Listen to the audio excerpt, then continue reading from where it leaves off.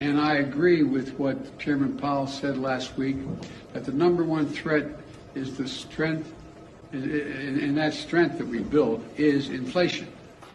The strength that the fiat financial powers collectively built is price inflation indeed. This week, the government's underreported inflation figure came in at 8.3%, higher than expected for April, but slightly lower than the 8.5 year-over-year figure reported the month of March prior. Of course, one of the key lies in the Consumer Price Index, or CPI data wrangling, is in housing costs, which they consistently, consciously misconstrue using wild data input guesses, like owner's equivalent rent figures, instead of the true price rise in U.S. rent and housing prices year over year, which are closer to 20% than the supposed 5.1% figure they use to underreport and debase nearly one-third of their regularly reported CPI data. And we can currently see that average U.S. consumer budgets cannot keep up with the escalating prices of goods and services, as ballooning consumer debt levels are now reaching all-time highs of late. Ramping credit card debts, the largest telltale signal of late. Escalating price inflation globally and financial bubbles in nearly all major financial asset classes are merely the symptoms of blowing out the world's circulating fiat currency supply by over 20 trillion since 2020 started. Basically, 1 in 5 circulating fiat currency units the world over today came out of thin air existence in just the last 2 years. Here's just another data illustration reflecting how much price inflation U.S. consumers are suffering under.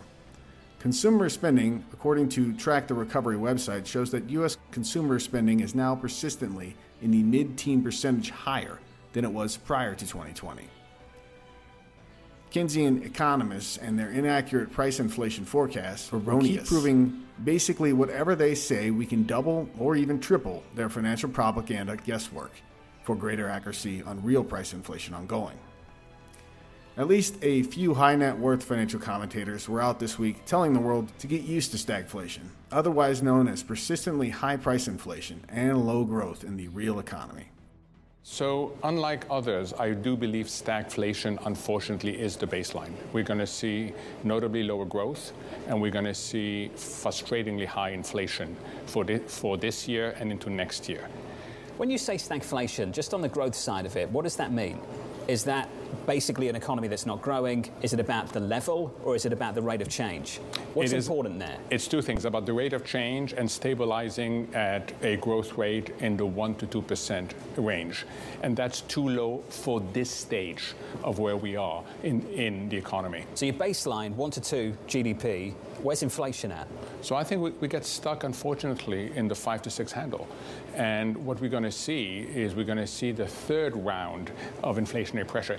Very few people paid attention to the PPI yesterday. That's an 11% print on the PPI, 11%. Do you think we've become desensitized to some of these numbers? What does that tell you that we did shrug that off? Is that good news? Has the market started to become more resilient, or is that just complacency? I think it's complacency. I think we used to shrug off the CPI numbers.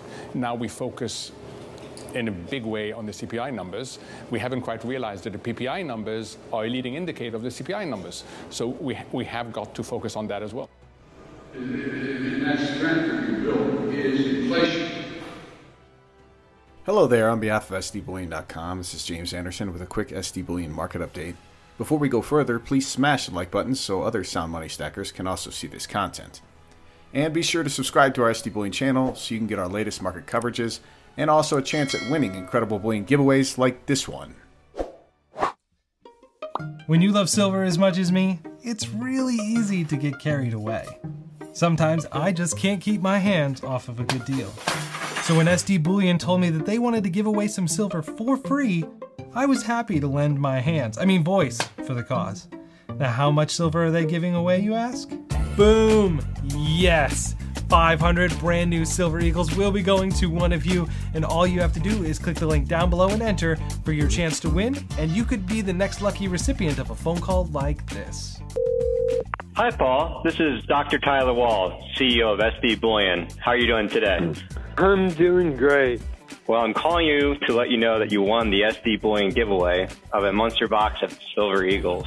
Well, thank you so much. This really made my day. So click the link below and enter, because the next big winner of 500 Silver Eagles could be you. Yep, okay, got it. Click the link below to enter our new 500-ounce American Silver Eagle coin Type 2 giveaway contest. And good luck to all of you who take part.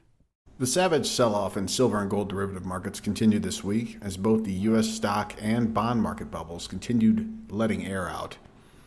Traders around the world scrambled for fiat U.S. dollar liquidity. As the spot silver price closed the week's trading just over 21 an ounce, it briefly fell into the mid-20s per ounce earlier on today. In terms of silver spot price, we've not seen levels this low since late July 2020. The spot gold price briefly tiptoed below the psychological 1,800 an ounce level, closing the week at just over 1,010 per ounce. The gold-silver ratio finished the week at 86. The last month of sell-offs for gold and silver have been historically strong, but on the bright side, the sell-off has been a blessing for those looking to acquire positions at lower price points. For instance, for the last 52 years that the now fiat US dollar has been completely decoupled from gold price discipline, the gold-silver ratio has barely blown out to the high 80s level that it's at now. Only 1 in 10 months, roughly, throughout these last 5 decades, has the 80 level been reached in the gold-silver ratio. The current spot gold price is now below its 200-day moving average, around 1,035 per ounce, which, when in a bullion bull market, is usually a good time to be acquiring longer-term gold and silver positions. The main driver for why this has been happening is the drive for liquidity and recent financial market volatility to the downside. While both the U.S. stock and bond markets have been having some of their worst performances to start a year, the fiat Federal Reserve note, or fiat US dollar, has been gaining relative strength versus all other fiat currencies the world over. Then again, aside from the fiat Russian ruble, which continues strengthening more than the fiat US dollar on a relative basis of late. Basically, we've lived through financial market calamities before, and it's almost always the same. Massive sell-offs and repositioning means massive short-term demand for the fiat US dollar, relatively versus other fiat currencies outstanding. Using DXY, or the often cited US dollar currency index, the US dollar is now near 20-year high levels relative to the fiat euro, yen, pound, Canadian dollar, Swedish krona, and Swiss franc. Recall the original inverse pyramid, created by perhaps the last honest central bank Federal Reserve governor, John Exeter, who drew this in the late 1960s. In a liquidity crisis, a scramble for fiat Federal Reserve notes, or aka fiat US dollars, is second to last. In the end, it becomes a scramble for gold bullion. To further highlight the point I made to you last week about gold values rising globally, outside of our green-colored fiat US dollar glasses, we turn to longtime financial analyst Dave Rosenberg, who just interviewed on the Macro Voices podcast yesterday. Have a listen to what he said. Let's move on to precious metals, a subject near and dear to many of our listeners' hearts. And boy, not performing very well at all in this environment. In many ways, we've got the inflation that everybody feared. It doesn't seem to be driving precious metals prices any higher. Well, again, this is a case of, beauty being in the eye of the beholder. Because I'll tell you right now, if I drew you the chart of the yen price of gold, the sterling price of gold, and the euro price of gold, you'd be impressed. They're at near record highs. It's just been, so people look at gold and make their assumption that gold is doing poorly. But no, it's been a broadly based run up in the US dollar. Because in these periods of rising rates, liquidity starts to become an issue. And there's nothing more liquid than the US dollar. And so the US dollar's gone up against everything. I mean, look what it's done against the Canadian dollar. The Canadian dollar is supposed to be a petro currency. It's been sliding away. The Australian dollar, the US dollar has gone up because of liquidity concerns. And gold looks like most other currencies, except for the fact that it's actually outperformed the 3 major currencies. I'll just tell you right now, year to date, if you're looking against the yen, sterling, or the euro, gold is up more than 10%. And you know what's very interesting is that when I mention this to people, the first question back is, can you send me the charts? Sure, I'd love to. So gold, I'm nervous about gold when it is a broadly based decline in all currencies. I get worried about gold. But this is a US dollar story, and it's a very overcrowded trade. So gold is held in extremely well against all other currencies, and I would say that at some point the Fed will cease and desist. To close this week, let's take another look at where the world's then circulating fiat currency supply was back in late 2011, nearly half of where it stands today. It was at a level of around 55 trillion in fiat US dollar equivalent outstanding. If you remember, back in August 2011, the gold price then cleared $1,900 an ounce, which was a then record nominal price high at the time, and that was still nowhere near a bubble in terms of relative gold values, considering the financial history since we've gotten off the gold standard. At the time, the total world physical gold supply was valued near 10 trillion. So that's just shy of 1/5 of the then circulating fiat currency supply outstanding covered. Today, the total world physical gold supply is valued near 12 trillion notionally. Relatively very cheap in comparison to having now nearly doubled the supply of unbacked fiat currency sloshing around the world's deteriorating financial markets. So basically, the spot gold price has got to climb to nearly 3,000 an ounce just to reach coverage ratios once touched back in August 2011.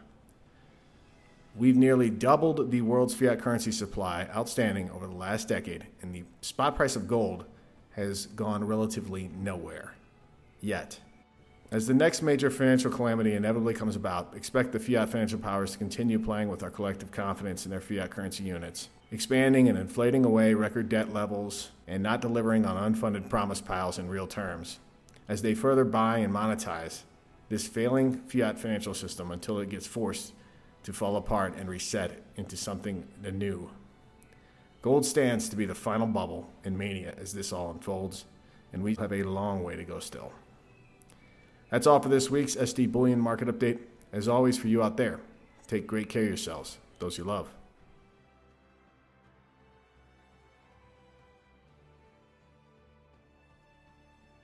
If you enjoyed this content, be sure to give our video a thumbs up. To keep getting bullion-related news and industry insights, be sure to subscribe to our channel.